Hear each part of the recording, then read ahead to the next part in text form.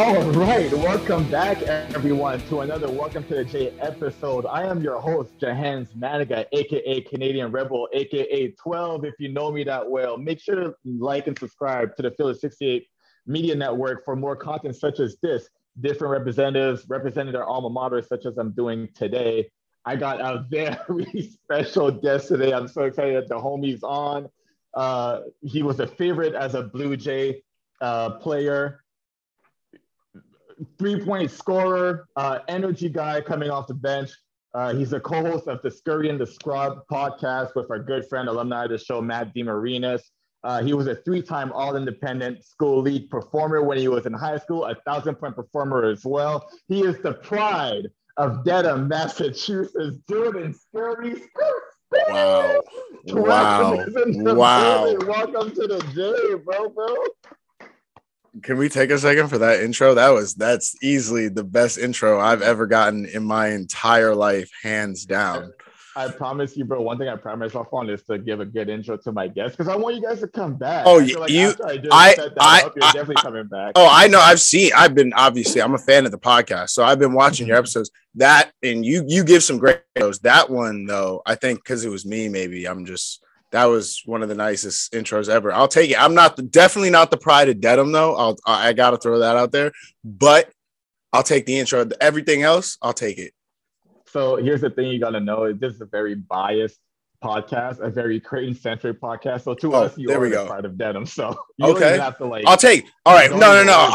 I understand that. I'm with the Creighton-centric, but to them, to Creighton, I want them to think I'm the pride of all of Massachusetts. Don't get it twisted. It's not Caleb's. It's not Marcus's. I'll take it. Let me correct myself. The pride of Massachusetts. Jordan Scurry is on the podcast with us. It's not Tom Brady. It's me. Right. It's me. I hear you, bro. How you doing, bro? I miss you, bro. I'm good, man. Yeah, I miss you too, man. It's been a minute since we've seen each other. It's been easily over 3 years now. So, geez, kind of crazy to think about.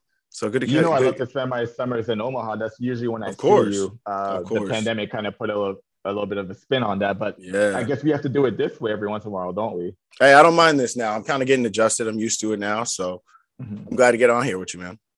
Bro, you got to show your face in Omaha this summer if you can, because you and I, we got to chop it up just like we used to back in the days. You know what I mean? Like, it's been too long. We got to get a good group of guys. Should we put this out as a spoiler? You trying to do College World Series? Are we doing a thing? Can we do we'll do a Field of 68, Scurry and the Scrub collab, at College World Series? Whoa. What are we talking about? Maybe we're doing something here. Okay. All right. We'll leave that for another podcast. Throw that in the atmosphere, bro. I need that to happen for sure. We need a good group of guys to come back in the summertime and just, do it like we used to. One time for the one time. You know what I mean? Yeah. No, man, I miss it because you remember that was some of the best times. Just those open runs in the summer were like, that was, I think, my visit too. Because, I came, obviously being a preferred walk-on, like my visit was that College World Series. Like I came for that weekend because they had the camp there. That was the first time I had ever met Mac and anybody. So it was fun because that was when I got to play with all you guys. I got to play with you. I think it was my first game. I remember playing against you, and it was against you and Malik in open gym. Yeah. You and Malik in open gym. And you, man, I knew that, like, then that's when I knew, because I was luckily still in high school because I got to play against you then, because I was like, yeah, I got to get my game right because these dudes, y'all were in the summer, so y'all were bouncy. Y'all were like on it, trying to get some. So I was like, man, that was it. So it was fun. Some good memories in the summer.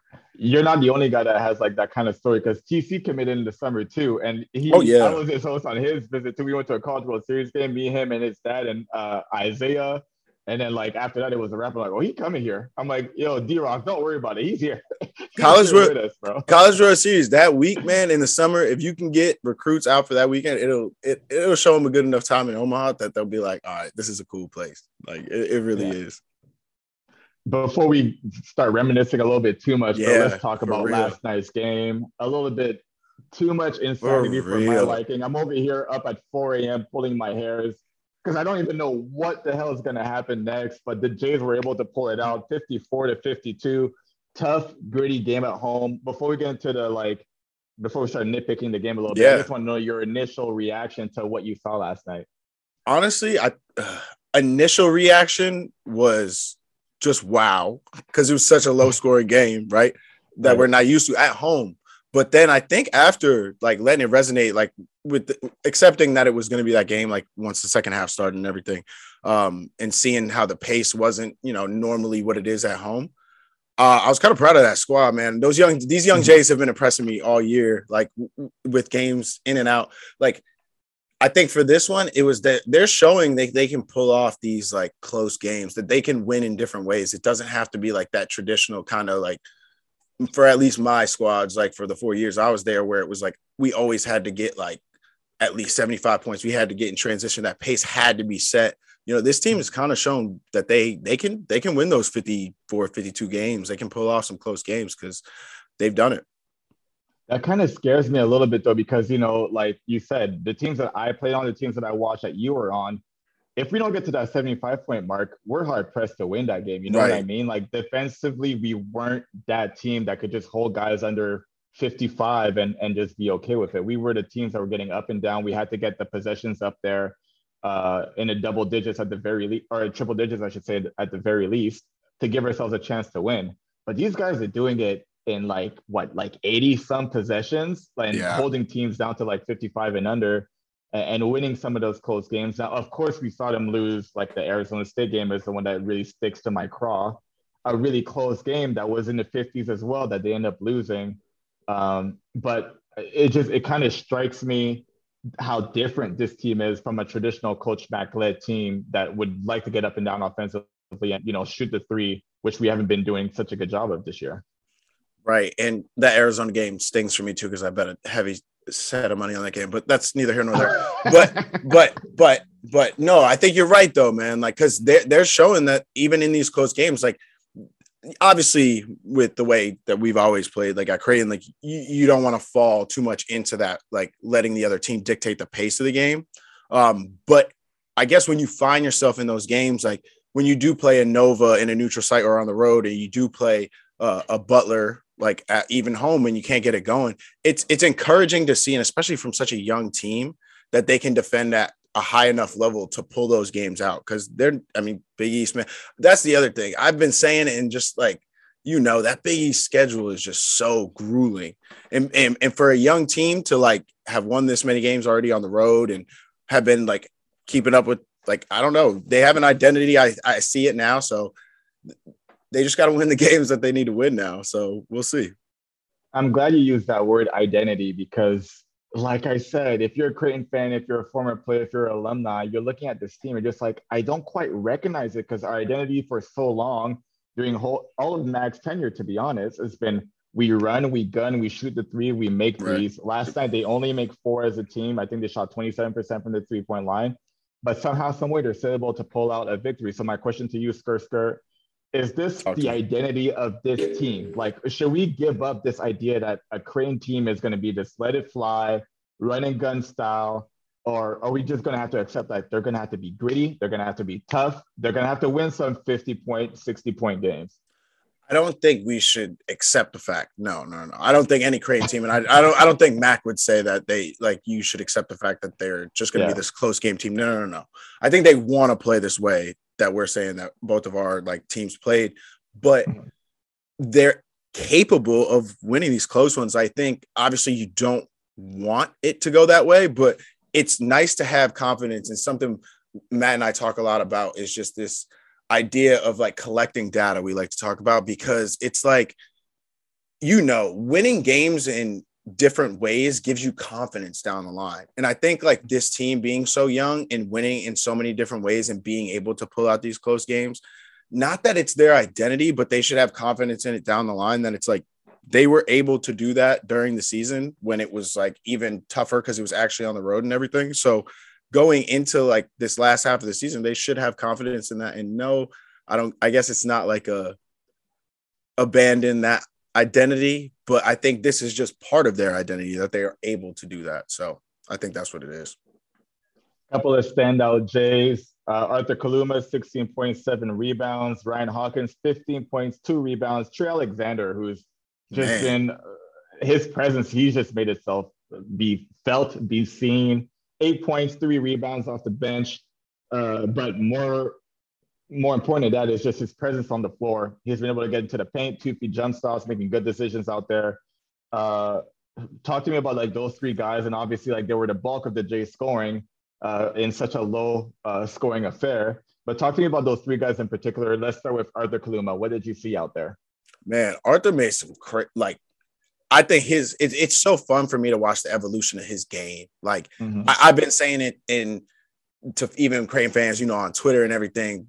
They've just been like, you can tell that he's a freshman. There's such frustrating moments like when he scores 7 points only at Nova in the big game, but it's like, watch it, like watch his development, watch how he's seeing the game different. Like to see it game to game as someone who's like really watching it is very cool to see, because he's learned how to pick and choose his spots in the second half. And I think he's really developing as like a guy down the stretch where he can go get a bucket. Cause even in a close game like last night, you saw him when he had the mismatch when the big came out on him and he made a crazy crossover move, got to the lane and finished. I think between the leg and one. I think that was like with like 4 minutes left or so.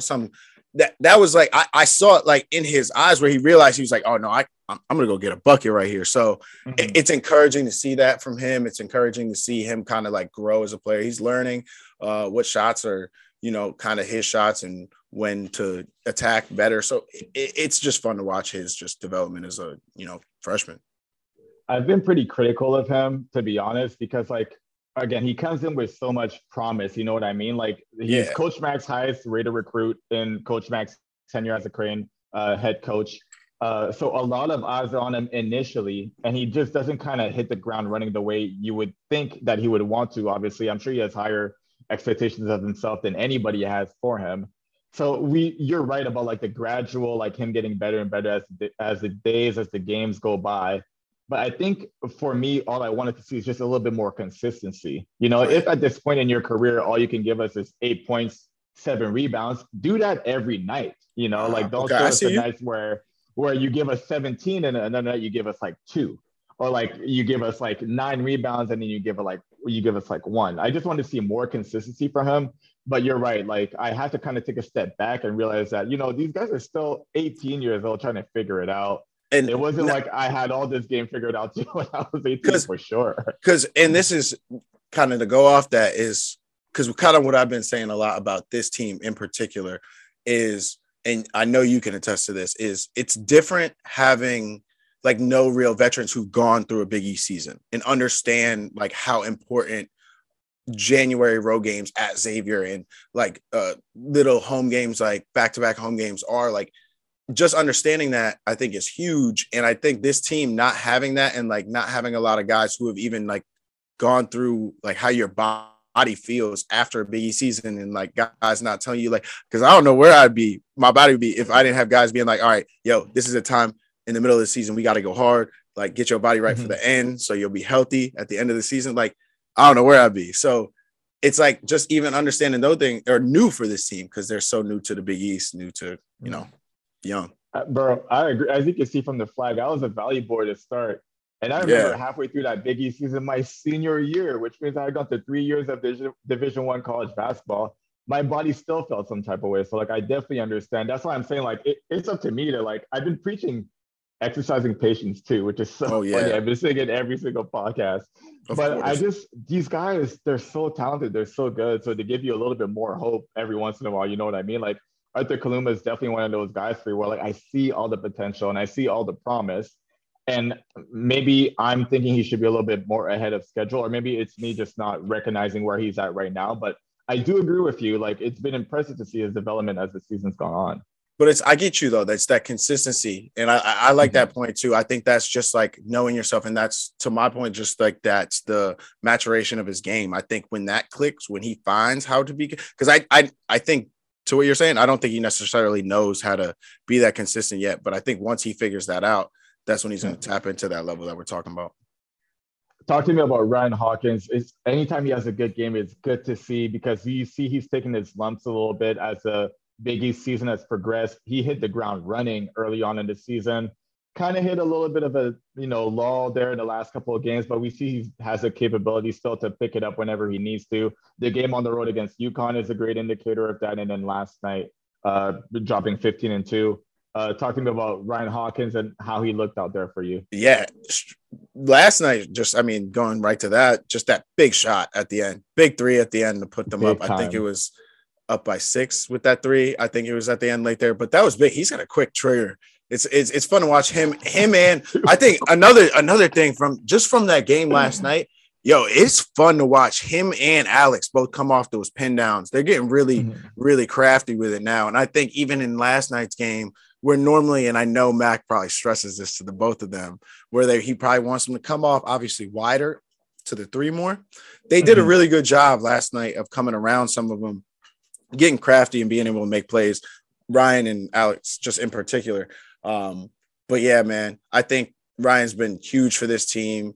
He's been able to provide like some type of leadership and like in games like last night, being able to make big shots, like I was like alluded to, and just being able to try to be a scoring threat for them and like be consistent from that 3-point line. I know like they have been struggling as of late, but he can shoot the ball and like he's going to need to come up big like for us later in the season. So good to see him going.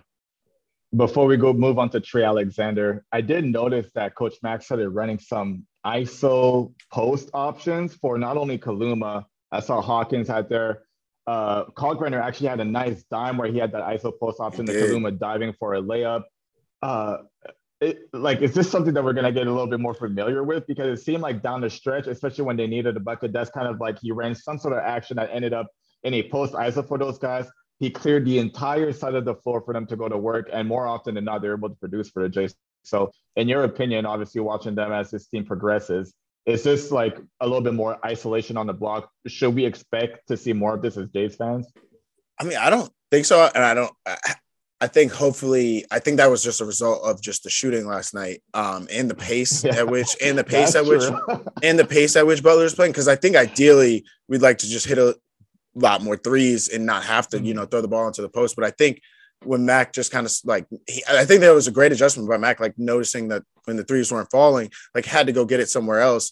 And yeah, it worked yesterday. Well, I don't know how well that will, be a consistent theme. Work down the stretch. Yeah. But, and I like to the point before, like, I don't know how much of that we want to make the identity, but hey, nice to know we're able to do that when needed. So, I'd like to ideally see them get back to hitting a lot more threes. I think they would too.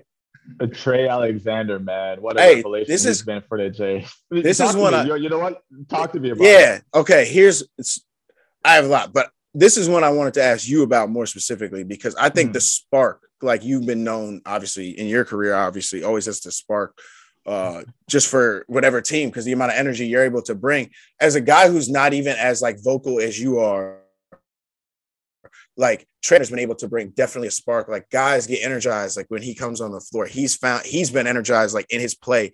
He's done really well, as you said before, like with, getting in the paint, keeping his dribble, being very fundamental, not getting too tricky, being very like fundamental in there, like being very calculated. Where have you seen where did you see it click for him, like in the season? Like, because I know you've had those moments where you're like, okay, I'm really providing value to this team now, and this is how I figured it out. Where do you think it clicked for him? Because I don't know where it came from. Do you think it was just, you gotta help me out? I'll be honest. I thought they had a good mojo going up until that Nebraska game, and he played really well during that Nebraska game on the road too, right? Which is like that was their first real test of the season, a rival on the road for a super young team. Excluding obviously, I keep saying super young team. I keep forgetting that O'Connell and Hawkins are seniors. They definitely don't look at this team as they're just trying to be like, yo, I'm trying to make the tournament in my last year before I head out of here. You know what I mean? Yeah. And Alex is yo, I'm trying to make the league. Right, exactly, bro. And he got like the athleticism and the shooting to do it. Honestly, if he finds a spot in like a G League situation, I'm sure he's going to be able to work his way up. Right. I have no doubt in my mind about that. Right. But for Trey, I feel like after that Nebraska game, like he just kind of got a handle of it a little bit more. And then what is surprising is the team started losing a little bit after that Nebraska game. And I think he realized, I'm not doing enough. So you see, like after they came back from their Thanksgiving trip, uh, like the ball was in his hands a little bit more, and that's when I saw like he actually knows what he's doing because he was getting downhill, like I mentioned in the open. Like he gets on a 2 foot jump stop, he knows how to pivot out of there if he needs to. He's got a strong enough body, which is very impressive at that stage in his development to be able to like go up against bigger guys, protect the ball, and finish. And what has impressed me the most is his ability to kick out of those situations. And he's been like I mean, we talked about Alex O'Connell shooting like 50% from three early on in the Big East play, in Big East play. A lot of those shots, if you look back on the film, came from Trey going downhill, sucking in the defense, kicking it out, allowing O'Connell to get his feet set and to knock it down. So if I was to like pinpoint when it happened, I was gonna say like right after Thanksgiving is when I think Trey was like, I need to do a little bit more if we want to get back into our winning ways. And kudos to him because he took that responsibility on his shoulders. And obviously he's been able to provide. But he's been such a revelation for the Jays. Obviously he's won 2 Freshman of the Week awards so far. Him and Nembhard are kind of, going at it going at it for that award. I think actually Kaluma might get it this week and just kind of get his for the first time. But again, I want to hear your opinion on Trey because like you said, like he's been so impressive. He's done so many good things. He's been a spark plug off the bench. So what has been your impression of him so far? Yeah, no, I'm glad. I appreciate your answer to that just because like I've been trying to pinpoint when, like thinking back to when I saw him emerge like this. And I thought it might have been the Nova game, just at home. But I'm glad you brought up just like right before like the Nebraska game, because I think the losing after that did kind of affect that and like him embracing that role after. Because last night, man, just to highlight, like he got in the game and immediately like ripped. I think Butler was in like some type of pseudo zone at the time or some type of whatever matchup, a little bit of a matchup look. He ripped through and got to the basket with such ease.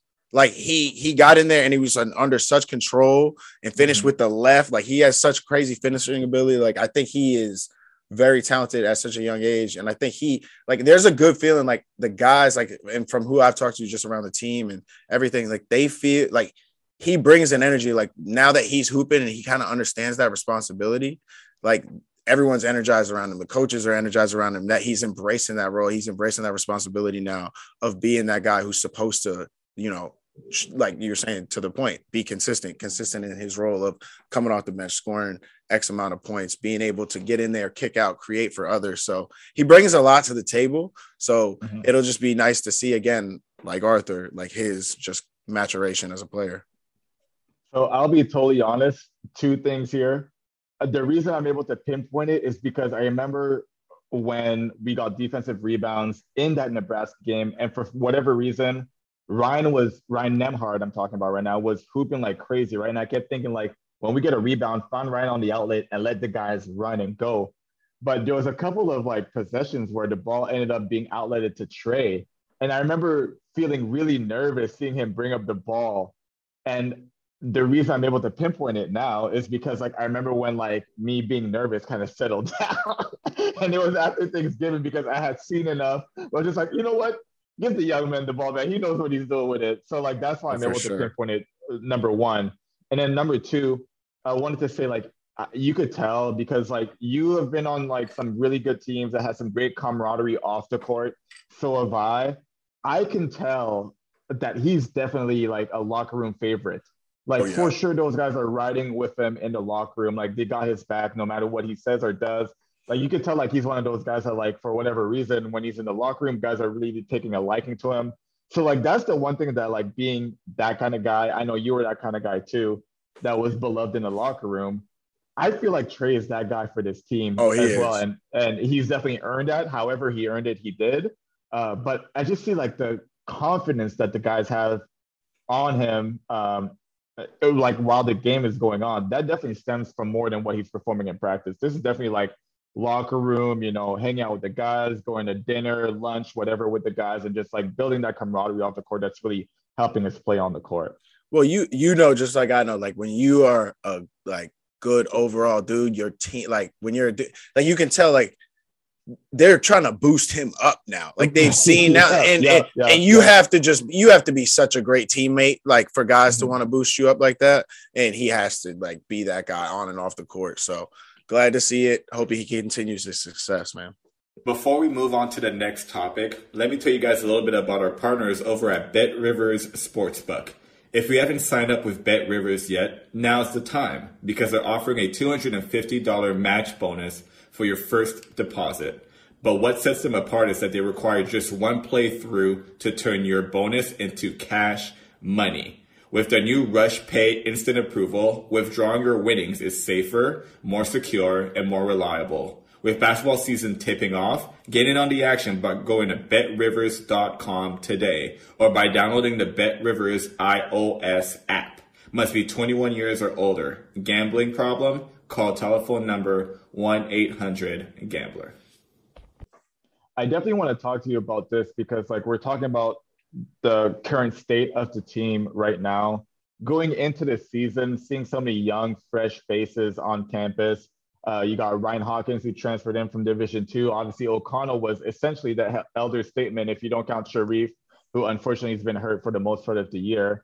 I assume going into the season that this is going to be a year where the Jays are going to take their lumps. They're going to learn the hard way. They're going to take tough losses. But if they all stick together, that sophomore year of, Nembhard, Alexander, Kaluma, Christophilus, Mason Miller at the time, obviously I thought was going to be in a rotation. If they came back for their sophomore year, they're going to be really good. I'm talking about like really, really, really good.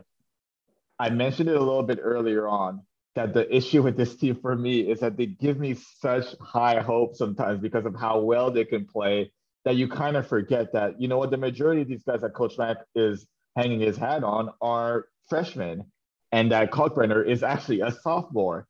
And if you look back at last year, Christian Bishop took most of those minutes. Kalkbrenner really spelled him for about 10 to 12, maybe max 14 minutes a game. So what was your initial reaction going into the season and how has like the Jays play up to this point changed or maybe confirmed some of your assumptions going into the season? Yeah, I think I was kind of with you just in terms of, I was like, they're young. I didn't have the highest of expectations. I thought the pick 8, I didn't think that was like out, obviously, but but you know how it. Hey, hold on. I don't want to interrupt you. Go ahead. I knew the Biggies fucked up when they did that because I'm like, Coach Mack is going to write that every day on the board. That's going to be motivation for the boys every single day. There's no way they're 8 or below. Like, there's no chance, right? Yeah, that never made sense to me. I never thought that low. I'll say that, but I didn't think they were young. And I thought, like they were going to take their bruises. I thought they were going to take some losses here and there, things would happen. But overall, I've been impressed. Like you're saying, like I knew if they stuck together and they all bought in and they had an identity. For me, it was if they could form their identity early and they could be like that Creighton identity of the run and gun, the flip ups, the transition, the defense, like everything, like obviously Mac wants them to be. I was like, okay, they could be ahead of schedule. They could be something serious this year. Yeah. And so like you, I've been like very impressed early on and also like very disappointed at Arizona State. But, I just like, it's just, yeah, they've been pretty up and down, but I think they're starting to figure out an identity I didn't think they might be able to pull off. Like I was saying, of being that team that is able to pull off like, low scoring tie. Yeah, like the low scoring tie. Like I'm just not accustomed to it as a great team. So I'm like, they're able to do it. And so I don't know, maybe I'm just being an optimist here, but hey, I think they can, like, if that's their identity and they can ride with that, they can be impressive. But I don't know. Right now, they're kind of just like a little above where I thought they would be. I'll say that. Mm-hmm. Like that. I think that's a good place to put them. To speak on your optimism, bro, this is the place for it because if anybody who's been paying attention to this podcast, this is the most biased creative podcast. I love it. I love it. Jack, our producer, who's working, the board behind the scenes right now. When we had our little podcast last week, I told him straight up, I'm gonna do a bracket where the Jays win it all. So like, I always do. It's a thing we all do, right? No. I think we all do that. It's like I thought it was universal, but I remember a couple of years ago I put on my Twitter And people were like, "Oh, that's blasphemous! Like, we know you love the Jays, we love the Jays too, but don't." I'm like, "Come on, what do you mean? You gotta at least make one. Yeah, you always gotta make one. You always gotta make one. I'm with you. I'm riding with you. I'll be honest. I make like 4. Oh no, I make a couple, but I always make one that's just Creighton. It's always one that's just Creighton. I make like 4 where Creighton wins. That's what I'm trying to tell you. Oh wow! You have a whole like a Creightonology. It's a different path of how they get there, but like they'd be winning at the end. All right, word. You have to do a Creighton bracketology show then on the Field of 68 Media. You have to do a whole. I need to get that done. I swear to God, Jeff Goodman, like when I said that in our Field of 68 Media group chat last year, was just like no chance in hell. But I mean, that's all good too. I ride for my boys, man. I'm telling you, they give me such hope sometimes too. And especially like, I mean, let's go back to last year's team, who was a Sweet 16 team. Who, you know what? I kind of want to get into this as well, so we might as well do it now. You were on a couple of like the more historic recent teams. Before we started recording, you and I talked about, you know, like how it went down in the Big East Championship when you guys got pulled off the floor and all that stuff. That was essentially your last game as a Creighton Blue Jay. I just want to know, you know, from the horse's mouth, what was your feelings of that game? And obviously, like, you think that it might not be done yet, to find out the next week that the entire season is now a wash. And, you know, that is how your career ends. How tough was it, especially coming off the week before where you were at home against Seton Hall, clinch a Big East regular season championship? You basically go out on top, and then everything just kind of goes down the drain due to COVID. Yeah, honestly, I don't even – that's a hard one to answer, to be honest. Because in the moment, it was different. Like when the season ended, everything, and I'm trying to think and like when it hit me, because honestly, it didn't even all hit me until I was really like on that flight home. Cause like we flew back to Omaha after, you know, the garden was clear. We ended at halftime, right? Like we go back to a hotel room. I said bye to my family. They tell us like, you either can go home, like from here, or you can go back to Omaha. And I'm like, going back to Omaha, man, the gym's there. What do you mean? Like, right. And so you're still thinking like, I'm still thinking I got like, it doesn't matter if there's a game or not tomorrow. It's like, you still got to get in the gym, whatever. So I think it really hit me, obviously, when I went home the next morning. So we fly back like on I think it was like a Friday night. And then I flew out like a Saturday morning. And then I was on my flight home. I get back and I think it all hit me then, because that's when I was like, oh, wow, there's really like this, the season was over, but it wasn't like the season was over because I was kind of riding on that Seton Hall game, you know, like that was my senior night, like had a lot of family, had like, I was still riding off the high that was that, but it was like over. So it really didn't hit me, I want to say, until like graduation when I didn't walk, that I was like, wow, that's kind of really how it ended. Yeah. Like about May of that year, that's when it hit, and I was like, wow, this is really how it just ends. So yeah, no, it was weird, man. And it was weird to get the email, like, you know, like, so I came back even when the season ends a week later, I'm like, all right, I'm still go back for graduation, still go back senior spring. You know me, I'm like, hey, senior spring. Yeah. Oh, team ready. You already know what it is. I'm in the wire. I got the wire. I'm like, we in the wire senior spring. We good.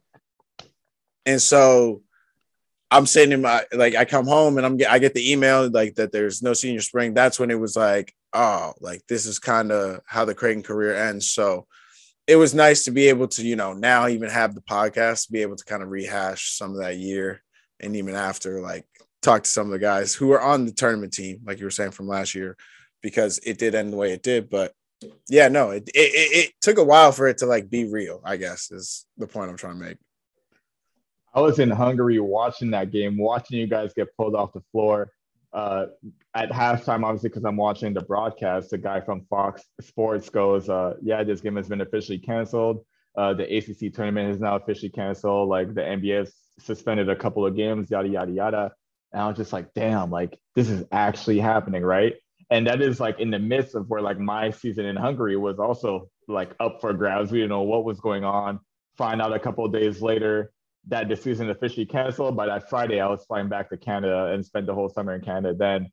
So like I kind of understand a little bit of like what you're talking about. So it's like the emotions of like riding high, like you just won a game, a big time Yeah. game. Like you feel like you guys are ascending because in my opinion, like that was a very like that was a elite eight team in my eyes, especially because that year I was super focused in on what the other conferences were doing. And I didn't even have the podcast yet. I was just kind of paying attention to the college basketball landscape. And I just was like, oh, we could play with anybody. We could play with anybody. Can I So, brag? like, Can I brag? let's hear it. I love this. That was we were the best team. That was the best team in the MAC. I'm sorry. We were the best team. We were the best team in the MAC era. Bro, we were the best team we were the best Creighton team in the MAC era. I'm sorry. Oh, sorry. Wait. No. Wait. Big East. No, I understand. Big East I want to know why. The MAC I want to know why. We were the best. Yeah. We had it, man.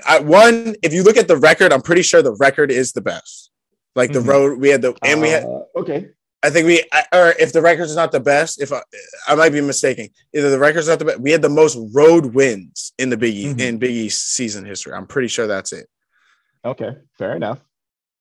Because I will say my senior year's team in the Big East went 16-0 at home. The only 4 games in Big East that we lost were on the road. See, I'm glad I brought this up with you. I'm glad we're here. We're here. Because that was the team that I was thinking of. That is like known as the best. So I think we might have been better, dog. I don't know. I will. You know what? So I loved that team that you were on for sure, and I will tell you like why I thought you guys had a better shot in March than we did. And Creighton fans, I can also tell you why. So you go first. I have the insider info too. We're of like mind because Creighton fans, if you guys are hearing this, I hope that you guys respond to this and we can have like this kind of ongoing debate. I want to have this ongoing debate. The reason why I felt you guys had a better chance to go deeper in March than we ever did, because we kept losing in the round of 32 for whatever reason. I always believed that guard play really, really matters in March. When all the other teams know all your offenses, if you can have a guy who can consistently break guys down off the dribble, which Zagorowski obviously clearly did a lot. And Tyshawn. And who's able to not only stop opposing guards, because they're going to be relying on most of their guards as well. I'm giving you the points right now. I know. I know. Just pay attention, bro. Why are you giving me the points? I have so many more already to make. No. I know. It's just I'm just thinking like reasons why I think your teams could have gone deeper in March as far as like an NCAA tournament. But now, if you're asking me head to head, who would win? Your team versus my team. I take my team all day, every day, and that's the difference that I'm giving you. Maybe you guys would have gone deeper in the tournament. Know what? If you were to hypothetically play head to head, I think we got the number. I will give you. You know why? Because you were so nice in giving me the points of why my team would have gone deeper in March. Because you're absolutely right, and I'll add to that in a second. I'll give you the reason your team would have beat my head to head. Well, reasons. Doug, we had nobody to guard him. We wouldn't have.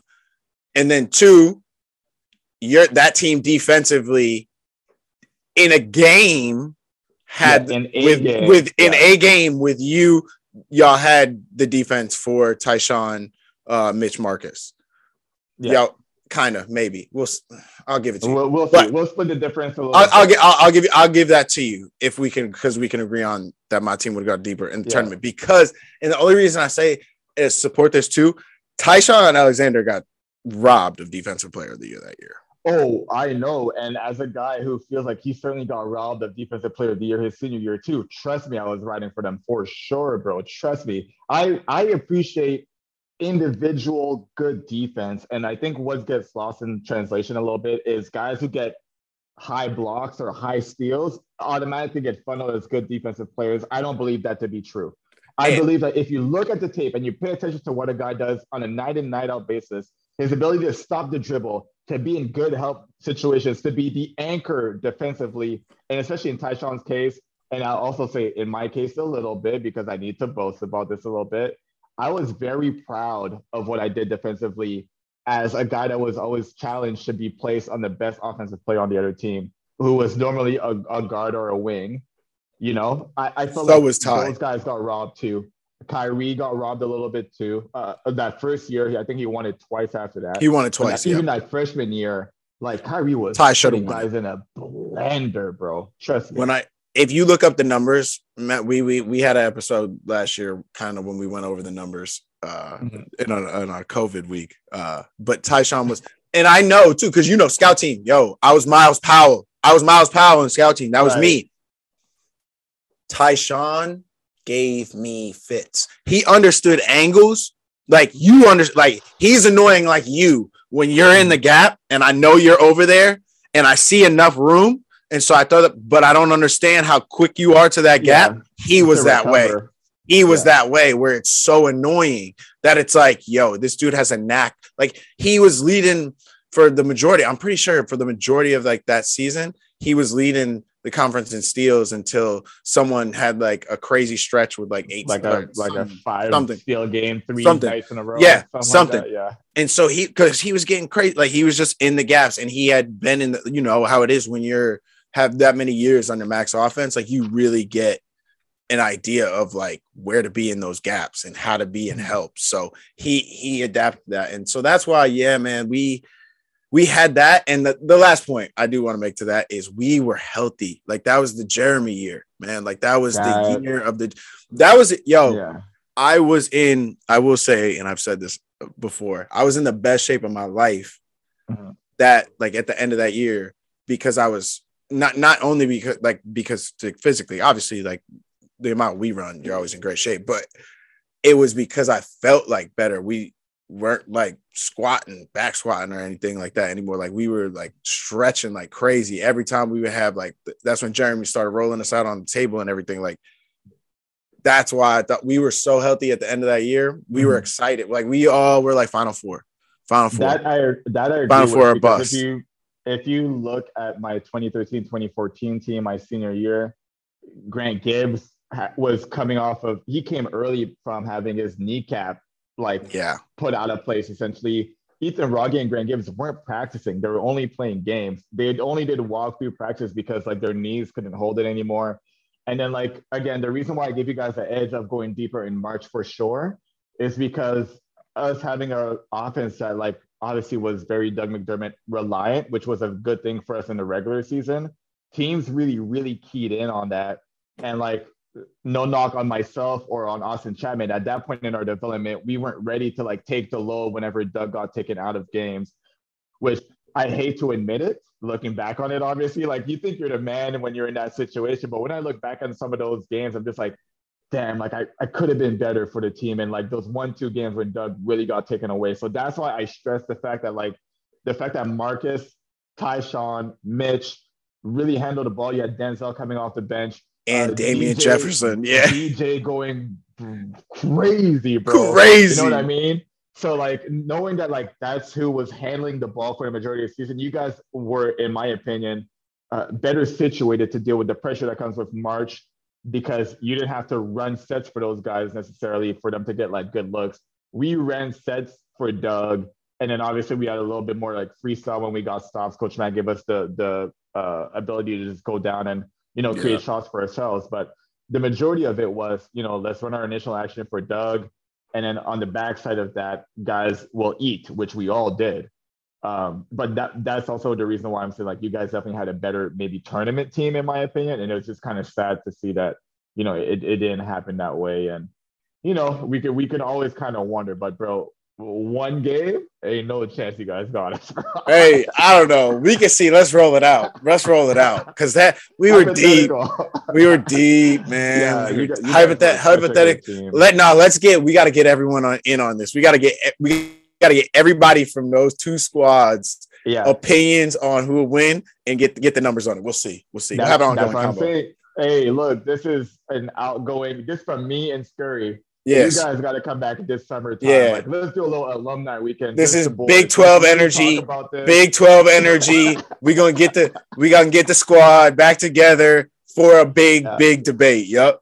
Yep. I love that we're talking about this right now because I definitely wondered. Like, I always want to stack my teams up, even like the guys who were before me, the Kyle Korver years, the Anthony Tolliver years. Like, I always wonder, like, what would it look like if we actually had a chance to play their best year versus our best Hey, year? And I love to actually, have this conversation. I got a good story for you. Yeah.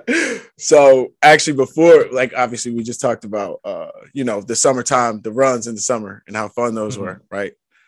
So back to my senior year for Kyle Korver's, he had that weekend. I think it was like that he was being honored, like jersey return, Yeah. something like that.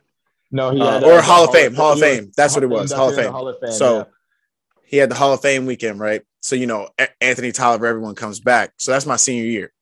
Mm-hmm. So that's before like the year we just talked about. Anthony Tolliver's playing pickup with all of us. A bunch of alumni come back. Yeah. So I'm butchering the story now because I forget his name, but we're playing and it's our like team, and so I'm on the squad. So it's Tyshawn, like me, a couple other guys, and then we're going against Tolliver and some of his like squad. Mm-hmm. And Tyshawn's like killing whatever, and then he like calls a foul, whatever, and then like Tyshawn calls a foul on their team. And then they're like, man, that ain't a foul. That ain't a foul. Yeah, blah, blah, blah. Right. And then Ty's like, come on, man, that's a foul. That's a foul. And then Tolliver's walking near me and I'm laughing, right? And I'm like, oh, that's Ty. And then they come back down and whoever their like killer was from their squad called Ty out and was like, yeah, that was a foul. Come out here. Young boy. I forget who it was. Bro. He did a tween, pull up, like old head, like acting like they're gonna get busy and go to the basket on you, and then they just shoot. Mean. You could tell you about though. Hit the shot, and we're running down the other side, and Tyler tasked me, and he goes, "That's so and so," and I was like, "See, these old heads, they laugh at us. I know they laugh at us when we think we the shit. Like I know they laugh at us like, nah, we was the shit too, young bloods. We was the shit too." That's so funny because history literally repeats itself. I can tell you the exact same story, but with another dude calling out like Josh Jones when Kyle Korver used to come back and do the golf outings, raising money, fundraising outings, whatever. They would like get their squad together and play against us, which, I mean, you brought up that story. I have a similar story, but I'll just say another one. Watching Kyle work out after we played 5-on-5 for like about an hour. So he had his own guy there, and he was just getting some shots up. And, I was a sophomore. I think I was going to my sophomore year that year. I remember sitting down because I was just like, yo, we're in the old gym. You don't even know about the old gym, do you? Like, you don't even know, what? Bro. I had classes in the old gym. Hey, thanks for the championship center, by the way. If I've never formally thanked you for that, excuse me. If I never formally thank you for the championship center, I appreciate you, bro. Bro, you guys are, I make the most out of it. I come back every summer to make sure that I get my money's worth. As you should, you put blood, sweat, and tears into that. Hey, but bro, tell me how I was watching Kyle Korver shoot for like the first 15, 20 minutes of his workout. I promise you, bro, I shit you not. Kyle Korver hit 75 to 80 shots in a row, no lie in a row. If he didn't make them all in a row, if my memory doesn't serve me correctly, he might have missed one or two in that stretch of 80 some shots. He missed 2 shots in a row and was the most upset individual I had ever seen. And I remember thinking to myself, going into that sophomore year, okay, this is what it looks like. Someone who knows what his job is, his confidence in his own ability because of all the work that he's put in, he has the right to be upset about missing 2 shots in a row. When I get mad about missing 3, 4, 5 shots in a row, bro, I got no right. Because that's what it looks like. Because that dude made I swear to you, bro, 80 shots. And like I said, if my memory doesn't serve me correctly, he might have missed 1 or 2 in that stretch. But when he missed 2 in a row, all hell broke loose. He was like, damn it, Kyle. Come on, Kyle, focus, Kyle. Talking to himself, bigging himself up. And I remember thinking that's the attitude that you gotta have for real, You know what's crazy though? As you're telling this story, you know who I'm actually picturing in my head? And this is the dope thing about Creighton. This was so dope about Creighton. You know who that was? For me though, and you're saying how history repeats itself to my story? Mm-hmm. That was Mitch, bro. And before Mitch, you know who that probably was? Doug. So Doug like and Ethan. Yeah, exactly. for And sure. Ethan, right? Exactly. Yeah. So it's just like, and Isaiah, like all these guys, like, you know, we can go down the list. Like, it's cool to see that that's like been a consistent thing. And that's what's always been nice about like a place like Creighton. Like, you get to see those guys like who really put that work in and really are at that level. Like, you have access to it and you can see those dudes. Cause like, I remember watching Doug come back and work out with Preston and be on the same type of time, like where like dudes would be talking, like there would be music on and whatever. And he would come in for his workout and he would be like, no, cut the music off. Yeah, cut the music off. Cut the music off. Let me just get my 30 minutes, cut the music off. Like, I'll shoot after, you can cut the music on, but like, let me get my time. And so, yeah, man, it's that is the dope thing about Creighton, that it's like, it exposes you to those, you know, older generations that, you know, that's how it trickles down. As you brought up Mitch, bro, the reason I started laughing is because like we talked about like Ethan and Doug being those type of guys too. I remember, and I don't know, maybe you have a similar story. I remember hating like pairing up with Ethan as like shooting partners. Like, let's just say like you get into a workout and it's like you and Ethan in one basket and like two other people at another. Because Ethan would literally make like 15 in a row. And then when it's your turn to like shoot your 15, he'd be like, damn, Jay, you're making me run all over the place. And I only missed like 3 shots out of like the 15. But because he was so cash, just going straight up and down the net, you just literally like, as I'm standing right here is how I'm like underneath the basket, because I know exactly where the ball's going every time. But if you miss 2-3 shots shooting with Ethan, he'll make you feel bad about it, all of that. Bro, you bringing out pain for me, because this, you want to know why? Because my freshman year, mind you, my freshman year was crazy because my freshman class was just, you know, me, Davion, and Kobe, right? And so Davion obviously was like committed the first, like he was obviously like coming that year. They knew he was coming. Kobe was late, and then since I was a walk-on, I came late too. So by the time guy, right? Yeah. So I didn't come all summer. I wasn't there. Like I came to the like College World Series, so I was there for some open gyms, but I didn't come all summer. I like came in after like for our first workouts, and I was put in, you know, the drill, like 3 people. And when I tell you, I was like not ready for the drill yet, where I was Kobe and Davion was like, damn, Stir. They was like, yo, chill out, mate. What? Take your time if you're going. I'm like, bro, that was Kobe Harris for sure, bro. I know that's the voice that you were imitating just now. Kobe was like, bro, we just ran all practice. I'm not, and I'm like, bro, I'm sorry. I didn't mean to. I'm tired too. I wasn't ready for this yet. Freshman Jordan, man. Freshman Jordan. And that's the beautiful thing is that, like, obviously, I'm sure you learned a lot in that situation. The one thing that I learned about Ethan was actually like how quickly you can actually find the grooves of the ball before you shoot on a catch and shoot. Because when I came out of high school, bro, however the ball touched my hand is how I was letting it fly. And I was pretty successful. But I know, isn't that weird? Like the nuances of the game. Like, we're opposite, bro. Ethan was just like, bro, like if you like take half a second, you can align the basketball the way that you want it to. And I had never even like thought about that. I hadn't been coached that way. I just was coached like, get your feet ready, have your hands like, you know, in a position to shoot. As soon as it touches your hand, let it fly. And I never ever thought, but Ethan taught me how to like spin the ball the right way. And all it takes is like 0.5 seconds for real. And it really doesn't take off your shot like time, like how quick your release is. Yeah. But it certainly helps, you know, the rate of it going in. And so Ethan's actually the one that taught me that. You still do it now? Oh, no. Now I do it the way Ethan taught me to. What? Not the way I used to do it back in high school, which is to find the grooves and let it fly. Now you just do it off the catch, right? Yeah. Off the catch. Yeah, right away. Okay, like, yeah. It's like not even second nature, or I don't even second guess it anymore. I catch it and the ball's already kind of moving my hands to find the groove, and I'm already going into my motion. Oh, Believe it or not, bro, when I first got to campus, I had like a couple of like moon balls, like you know how like the ball kind of I did too and stuff like that. But like Ethan really taught me like just find the grooves real quick. Like here's how I do it. So I would pass the ball and I would watch him like kind of like, you know, like change the placement of the ball in his hands. I was like, damn, I didn't even know you could do that for real. Yeah, so no, it definitely takes a year like to get like the timing down. I think in college, like the game speeds up like a half a second, like shooting wise, where you have to like get your release a little bit like that much quicker. For me, it was like learning how to like actually catch. Yeah, it's the same thing actually. I thought it was the other way. I thought you were saying the other way around. I thought you were saying you spun it and then you learned how to catch it just right off. and just shoot it. I still can't do that. But yeah, no, definitely it takes a second to figure some little nuances of the game out once you get to the college level.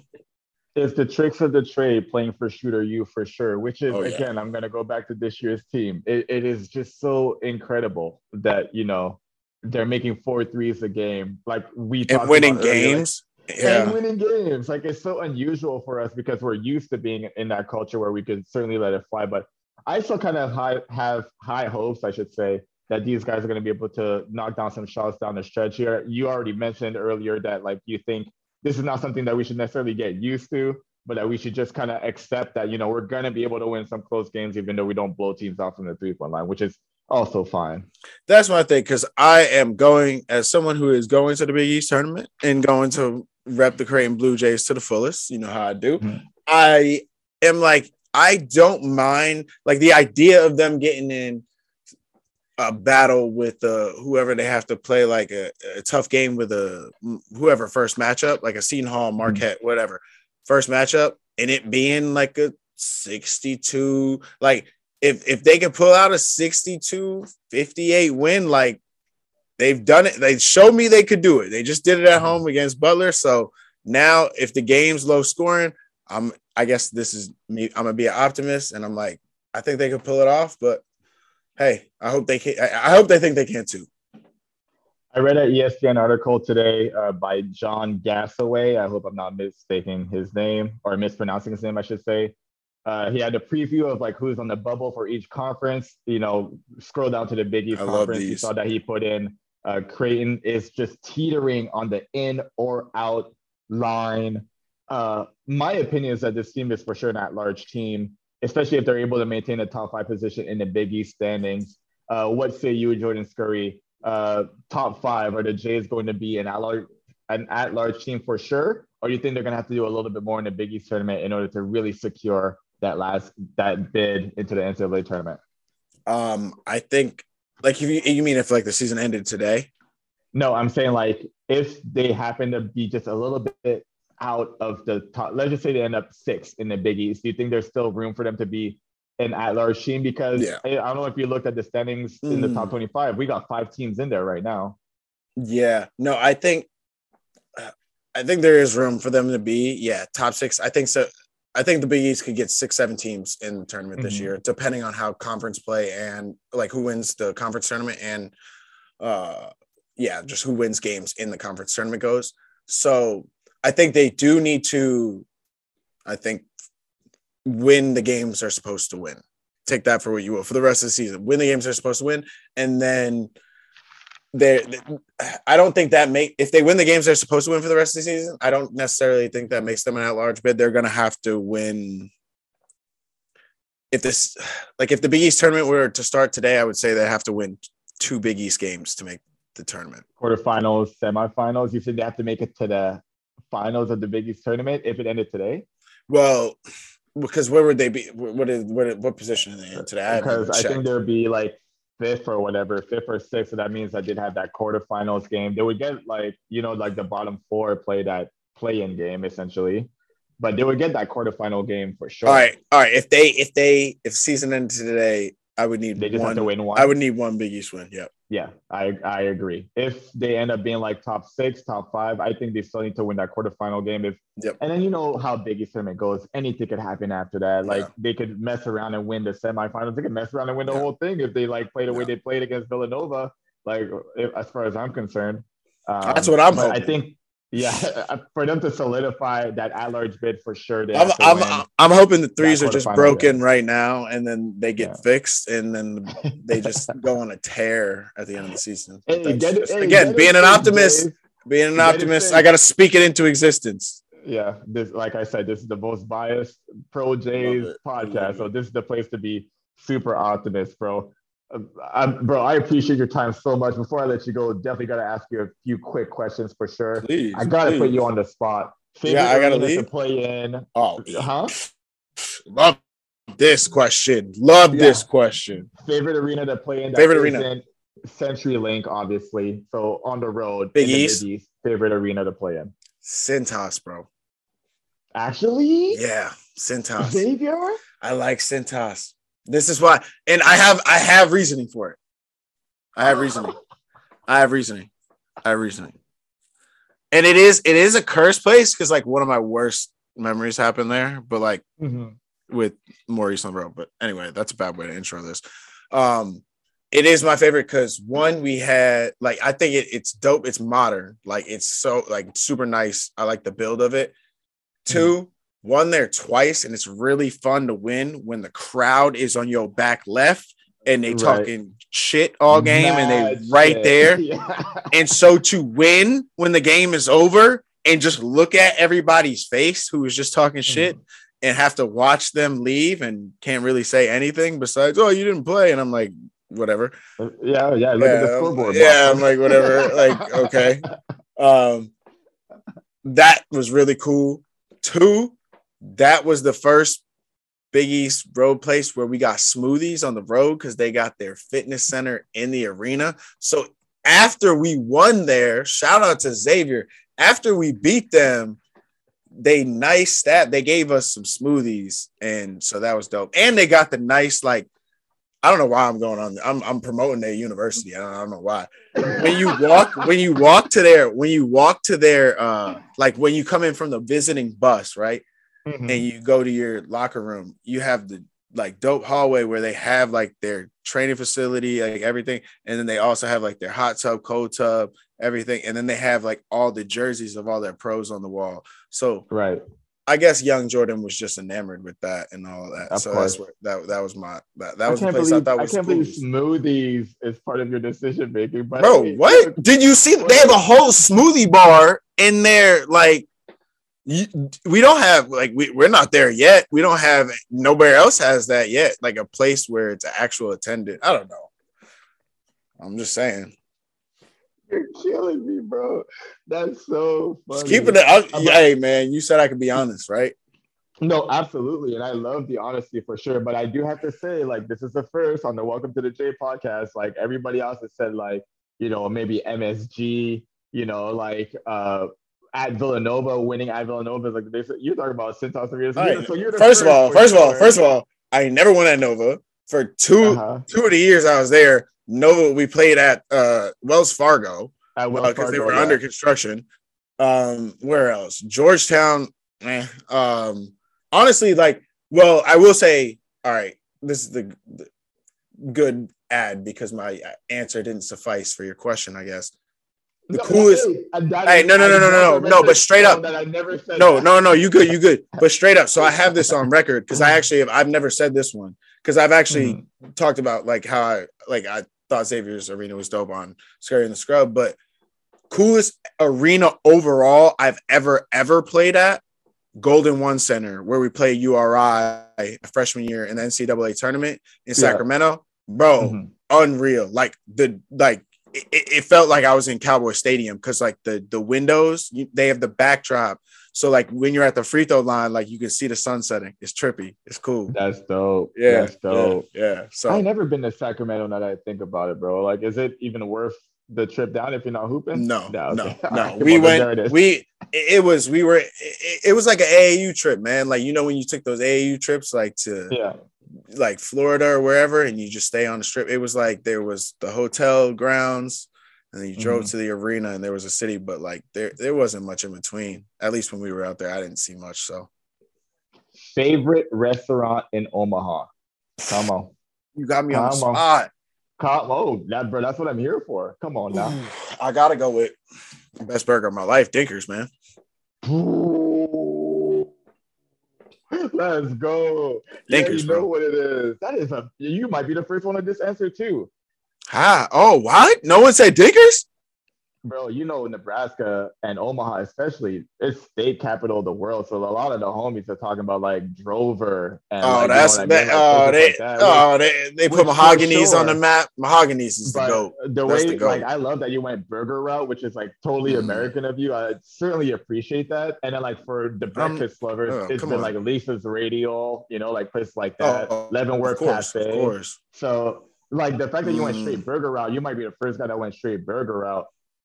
We've had some of the guys like who play overseas. I asked them what's their first meal whenever they get back to Omaha, And like you'd be surprised how like cheap those options are. These are Bro, guys what? that come I'm going right to Dinkers. I'm getting the Blue Jay burger bro. with the pitcher. Talk to me nice.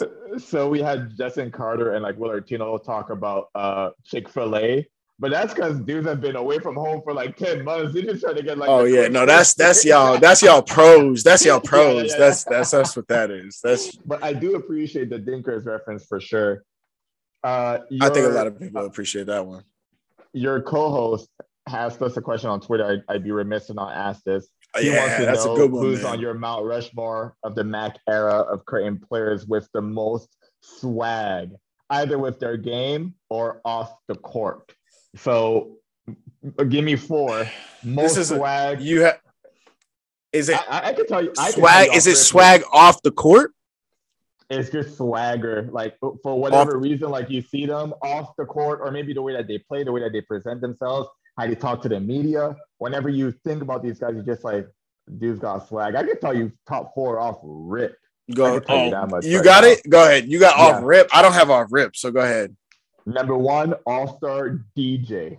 Bro, DJ's got swag. You know me, I'm a sneakerhead. DJ sneaker game is crazy. I remember when he was on the podcast, like that's one of the first things we talked about. Just like, bro, what you got going for him, like for the rest of the year?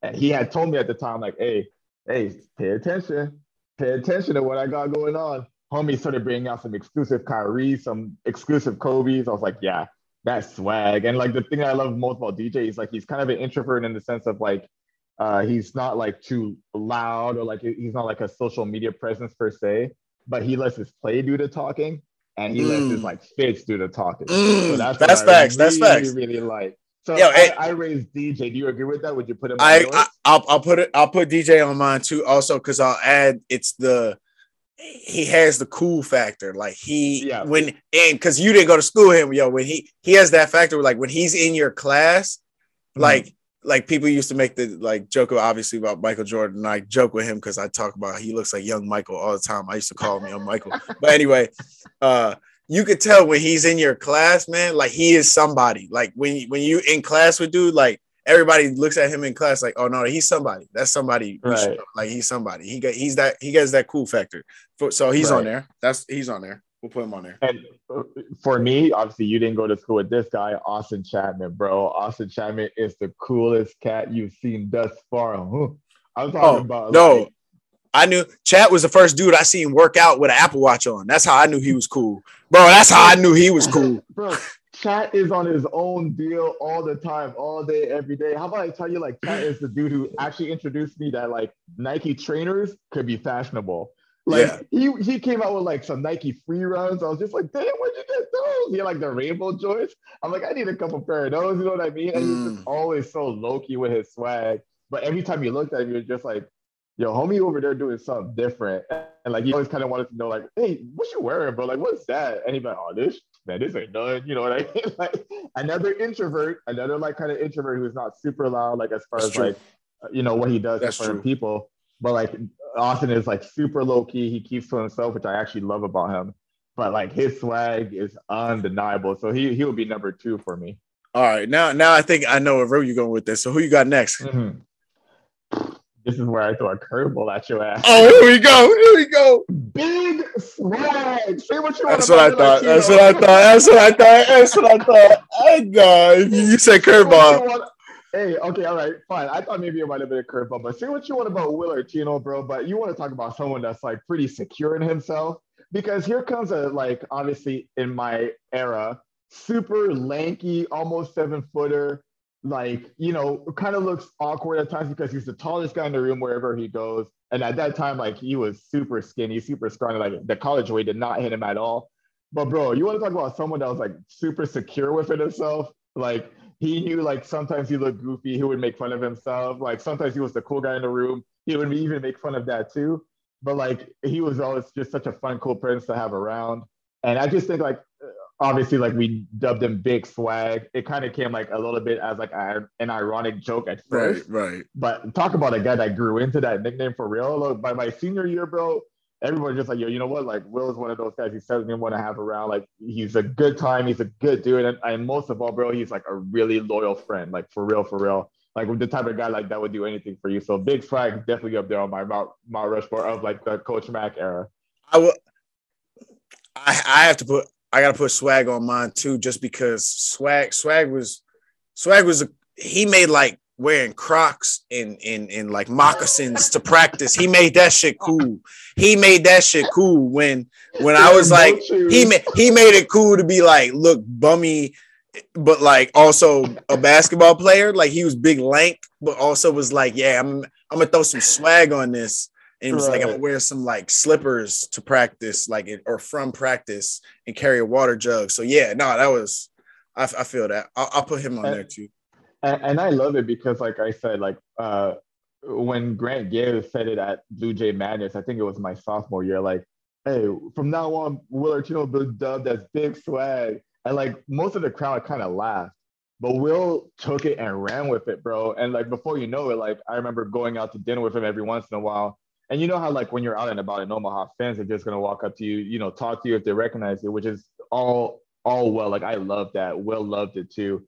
But then you'd have like kids start saying, "Hey, Big Swag!" Like actually calling him out as his name, calling him Big Swag. I was like, damn, like, and Will just ran with it, was signing autographs, taking pictures with the kids and all that stuff. So I thought like just for him to be confident enough to like step into that lane when he just kind of got thrusted in there was pretty cool too.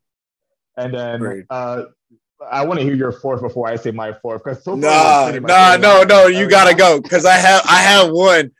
If you take it, I'll be really mad. Because I think it's the only one I think when I think of like it would have been my number one if I would have gone first. Like, so I don't know if we're on the same page on this one. Then okay, great. So you go first. I'll say Marcus Foster, and this is strictly like on-court swagger. Because in my opinion, hey Marcus, come on the show and defend yourself. I don't think your style is that great, my dude. Okay. But on the court, you talk about like a guy has the utmost confidence in his ability. On-court swag. And he was zero. Zero.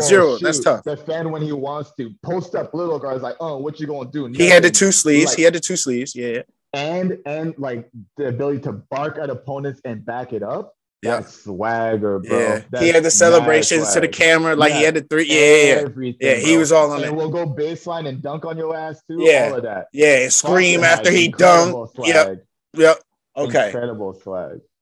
Okay, I'm gonna go. See, here's my thing though. So now that we're on this, like now I'm understanding.